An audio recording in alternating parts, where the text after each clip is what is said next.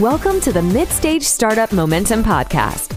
Each week, we interview up-and-coming founders of some of the fastest-growing mid-stage startups across the world. Your host is Roland Siebelink, who will share some of his own experience helping startups scale from 10 to 1,000 people in a few years. Here is Roland. Hello and welcome to the Mid-Stage Startup Momentum Podcast. My name is Roland Siebelink, founder and CEO of the Mid-Stage Institute, and we help fast-growing startups thrive and keep up their momentum. And one of those fast-growing startups is with me today.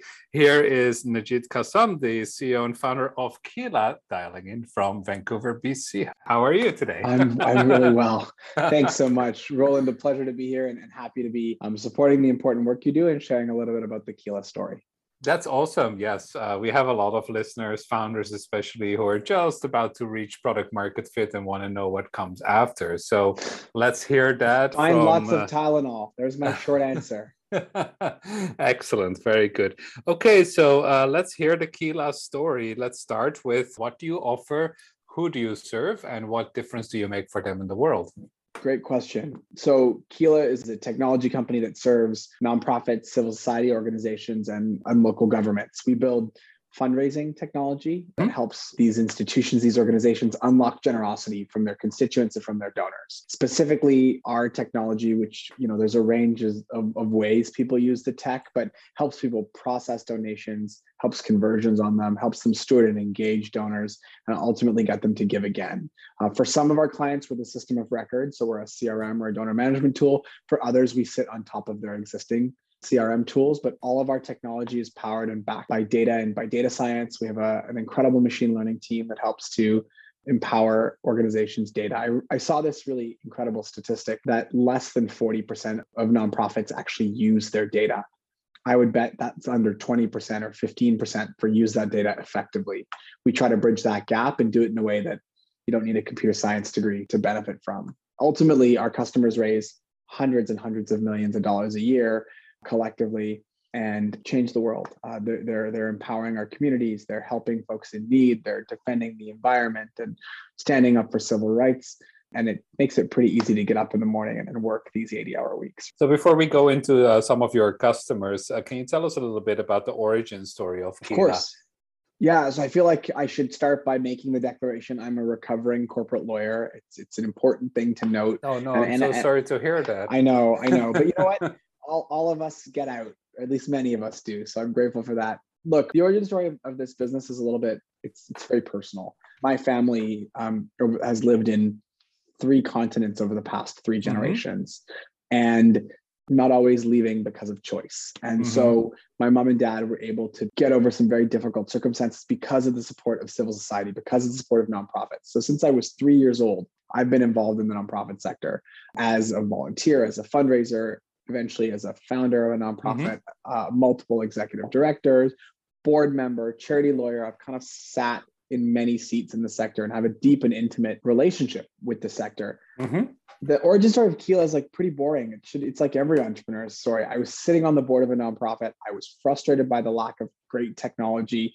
I felt the problem. I was the problem. I wanted to solve the problem for our organization, and that began what is a few years now, where of the beginning of an incredible journey. So what's exciting to me is we're innovating for a sector that doesn't get a lot of innovation. There's a lot of money in the space, a lot of technology spend, but it's very antiquated. And so to be able to serve a sector, like you said, that has purpose, but also do it by bringing incredible transformative tech to solve the problem that I, Najid, felt 6-7 years or whatever it was ago, 2014, 2015, something like that. So that's the origin story. And we sold our first package in Q4, our first software, Q4 of 2016. And really since 2017, we've been on this truly incredible rocket ship up and to the right, as they say. Not always comfortably up and to the right, but definitely now grateful to be considered high growth and fast growing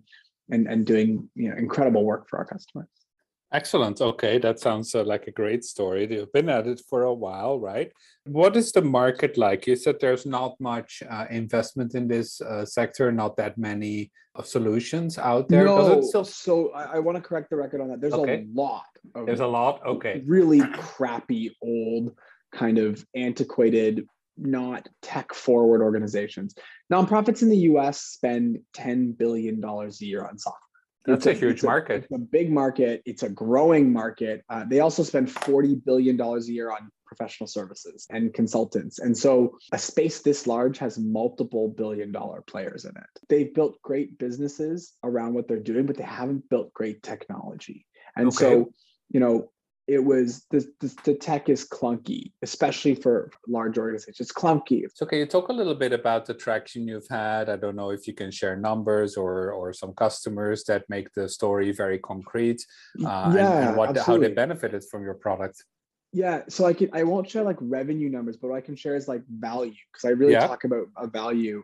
I think the number is folks who use our small to medium-sized nonprofits who use our technology grow like 40% on average. I think it's 30 to 45% after their first year, and 10 to 20% year over year.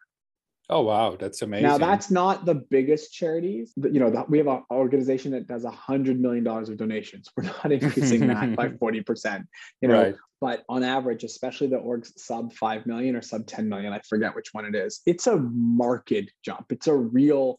I don't know how else to say that. So it speaks to the value of our technology. That's amazing. Awesome. Yeah. So it's really your technology that makes those fundraisers more effective, right? So what exactly does that mean? Is it telling them like who to reach out to, suggesting campaigns? Absolutely. Can you illustrate that a little bit more? Yeah. So I mean, obviously, we have like our customer count is in the thousands, right? So like when you get to that point, the use cases are truly.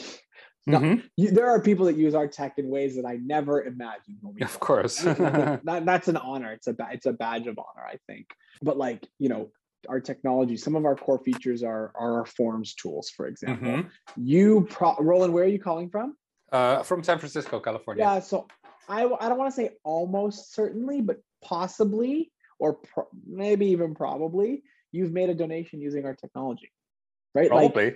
Because it's the back end. It's a form on a donation. It's embedded into a website. You'd never know it's us, really, unless you look really carefully at the code. Right, it's white labeled essentially, exactly. Right? Yeah. Yeah, it's embedded. And so, you make a donation through a form. That's our tech.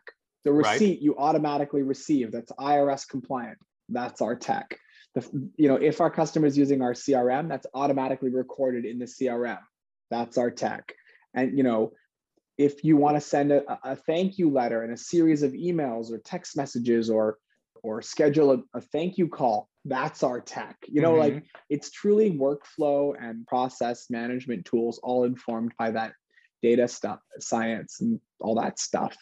So really, an organization, whether they use our CRM or not, they're running their fundraising operations through our work. You did mention also in the beginning that sometimes you offer the CRM and sometimes you run on top of a CRM. Which use case have you found the most compelling? And is one more of an ideal customer than the other? Yeah, so it actually was never supposed to be this way. Okay. And this is, if you have a lot of founders who listen, like this is the story of the pivot, right? It's not really a pivot or repurposing, but what we found is like a couple things. The first one is CRMs are pretty much a commodity. Right. Okay. But they're a commodity that people are very, very attached to. Even when they hate them, they're attached to them because change is hard. Yeah. That's the first kind of comment or premise of this. The second is Keela's CRM is built really for small to medium-sized nonprofits, sort of sub 10 million. But all the technology that we built on top of our CRM, our forms, our automation, our predictive analytics, our wealth screening, our demographic data, all of the things that like make the CRM powerful are actually not suited only for small nonprofits, right? Or medium-sized nonprofits. So we had customers, or I guess prospects then, or people, organizations who came to us and said, we have no interest leaving our CRM. That sounds like the kind of headache that I never want to have in my life. But we want all this cool innovation. We want all this transformative leading edge stuff.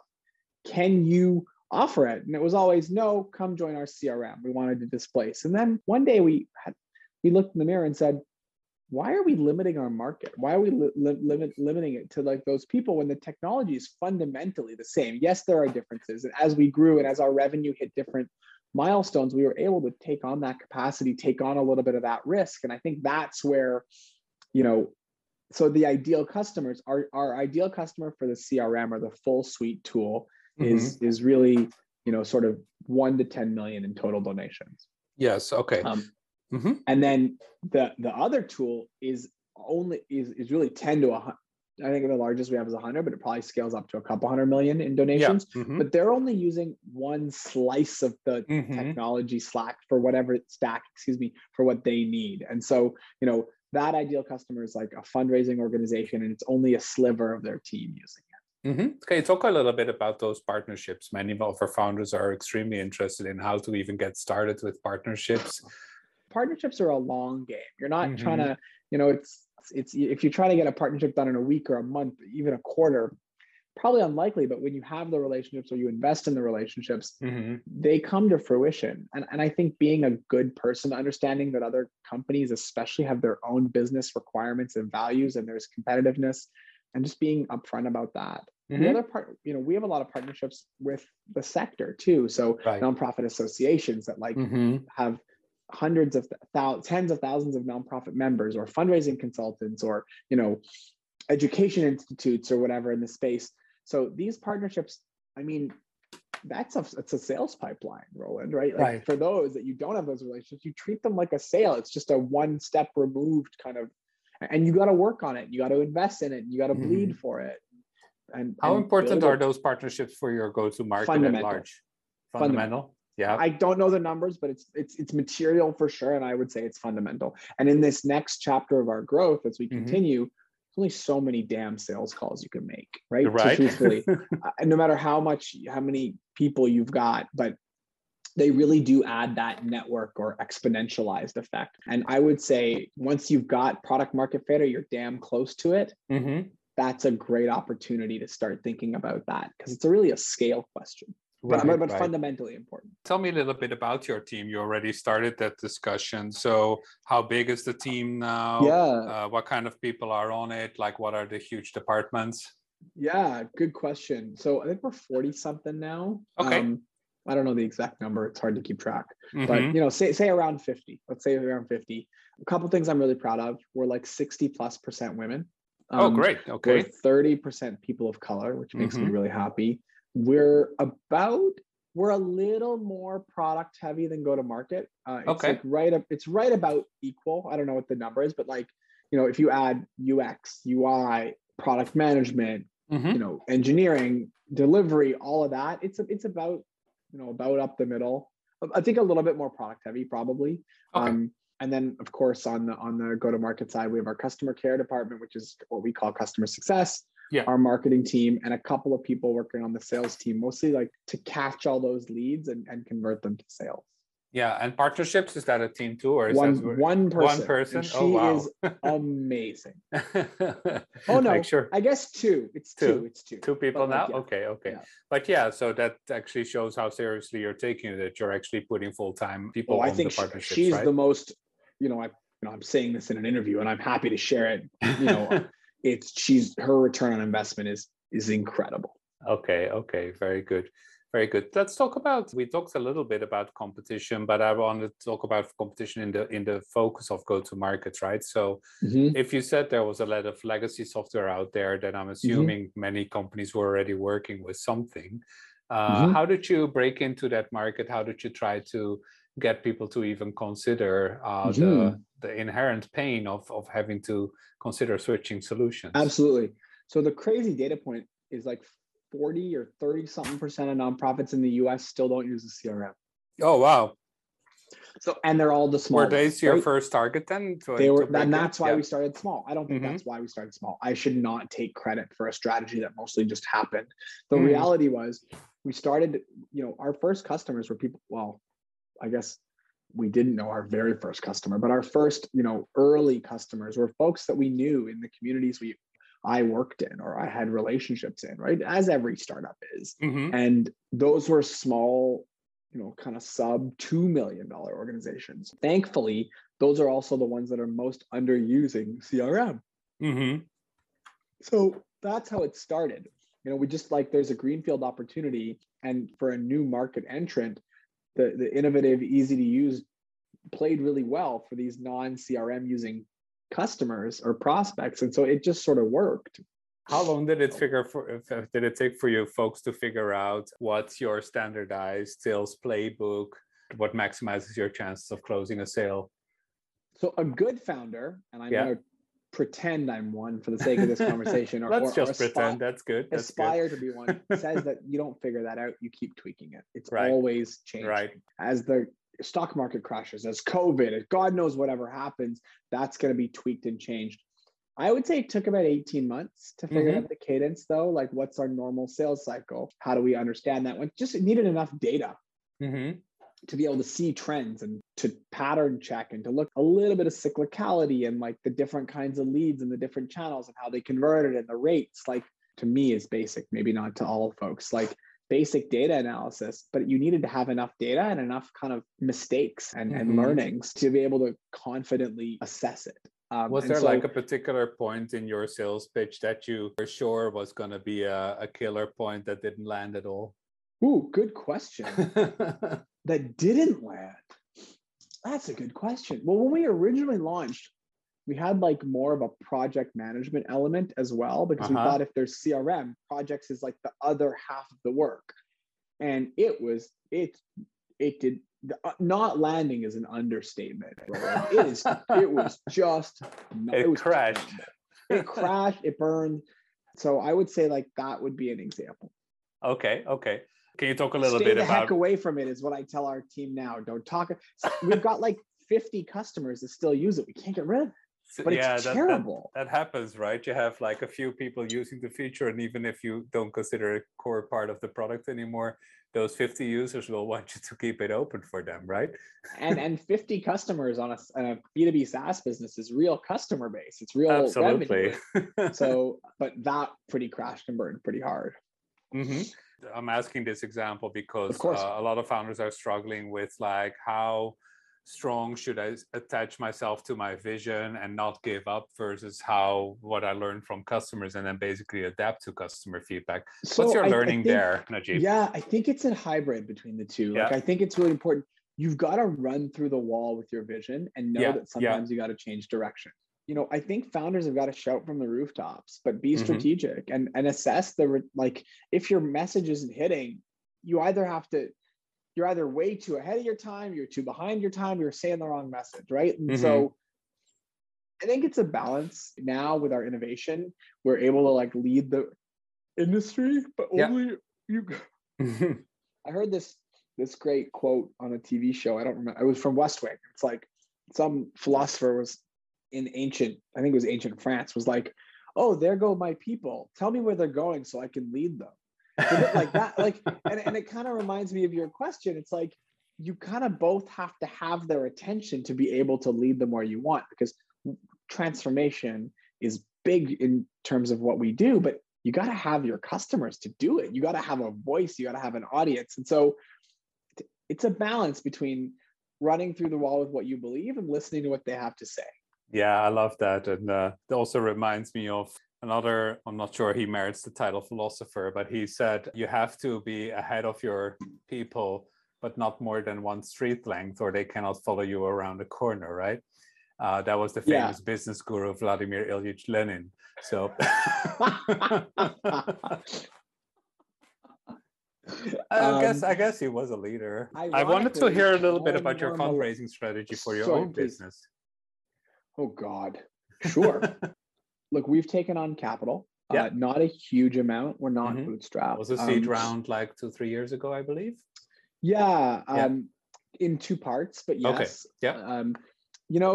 We've taken a less traditional approach. Like it wasn't, we kind of, for the first couple $1 million, we just like went out as we needed it, to be honest with you. Like friends and family and angel investors. And then we did a seed where we got a couple of like they're like glorified angel investors. They're like an angel and a couple of their friends. They start this little seed fund. We didn't really feel the need to get an institutional investor early. Now we're having those conversations. And so, what I like to say, I've taught this to many founders, groups and individually, fundraising doesn't look like it does on TV.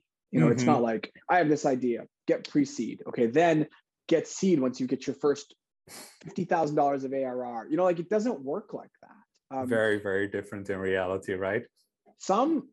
Sure, for 3 startups that became billion-dollar companies, but there's 3,000 other ones that didn't go like that might still be equally or more successful, right? And so bootstrapping, huge survival bias in what you see in the media.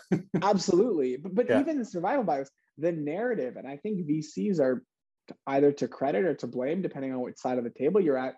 They've created this because there's a power dynamic too, remember? Course, yes. And that's neither good nor bad. It's just true. Right. What I would say to founders is don't raise capital unless you absolutely have to. Right. It has to be a part of the business model almost, right? And that business model has to scale. That's the part of the sentence that people forget, right? Yes. It's fine to rely. It's only worth it when it scales for investors, right? Otherwise, there's no point. Exactly. Yeah. Stay away from external funding. Friends and family, fine. Take your first whatever, 20,000, 50,000, 100,000, a million, whatever you can do, and keep the valuation as low as possible, or do it on a convertible. And don't take capital unless you are certain, if I spend money on this, I'm going to see this return on investment. And again, it's not that simple. It's not that black and white, but when you take other people's money, you don't sleep at night. It's just the truth. Okay. That might be a good title for the podcast if you're willing to use it for that. Sure. and I'm very grateful to our investors. And I want to be super clear on the record here. They're incredible, wonderful people and funds, but it's a different game then. Yeah, as somebody said when we interviewed them for our mid-stage momentum book, the term fundraising is really a misnomer. It's an irrevocable sale of part of your company, if not part of your life. And it's a marriage. It's 10, 20. I mean, you can get divorced, but it's messy, it's expensive, and it takes a long damn time. And so, and most founder relationships last a lot longer than most marriages these days, right? So. I'm very happily married with me too. So, I will say that. Good for loyalty. So how big do you see Kila become, Najeed? I mean, our target's 100 million in revenue. It continues to be 100 million. I don't care about the valuation, although that would make a nice valuation. Of course. I care about 100 million in revenue equals this many customers spending this much money every year with this much reliance on our technology. And then from a product perspective, what do we need to do for their bottom lines? And even nonprofits have bottom lines, right? They need to scale, they need to raise, they need to whatever. So how much value can we create? If we're going to be having $100 million, what's really cool is if it's a 10x rule, which is what I want, if we have 100 million in revenue, we need to create $1 billion of value to our customers every year. Right. Mm-hmm. So I don't care what the valuation is, although I do care. I care about what is the ROI for my customers? Because if that's good, the rest will fall into place because that's how math works. Yeah. And I really love how that's your true North Star, like the value you create for your customers. We don't announce our raises publicly. Mm-hmm. Yeah. It's a policy we have. We did it once and I'll never do it. Well, I don't know, never say never, but I don't need to, you shouldn't celebrate raising capital. You should celebrate launching a product or a staff member overachieving targets or creating impact for your customers. But raising money or 100 or 1,000 or 10,000 customer lifelines, right? So that's celebratory. That's worth it. Releasing a new version of your software, rebuilding something, adding a new department. These are things that are create value for the business. Raising money, somebody describes it to me yesterday as a necessary evil. Necessary is the adjective. Evil is the noun there. You don't, right? You shouldn't celebrate that. You should celebrate the stuff that matters and is adding value to the market. I love that insight. That's really good, Najeed. So as a last question, if people want to hear more about Kila, figure out more, where should they go? And is there a particular thing that they should look at or download? I don't know about download, but it's a good question. Just go to Keela.com, KEELA.com. You're going to learn a ton about our technology. And I think from a content perspective, our blog is awesome. It has got so much incredible content that we create, internal, external. It's got, great premium stuff that you can download to learn more about specific things in the sector. And it's a beautiful homage in terms of the team and to our company and our growth. So that's where I would start. Okay, excellent. Thank you so much, Najeet Kassam, the CEO and founder of Keela. Thank you so much for your time, your honesty, and your amazing insights. Of course. It's a pleasure. Thanks for having me. And thank you for all the listeners once again. We'll have a new episode for you next week. Like what you heard? Subscribe to this podcast and leave a review. Tune in next time for more hot startups and interviews with some of the highest momentum startup founders in tech today.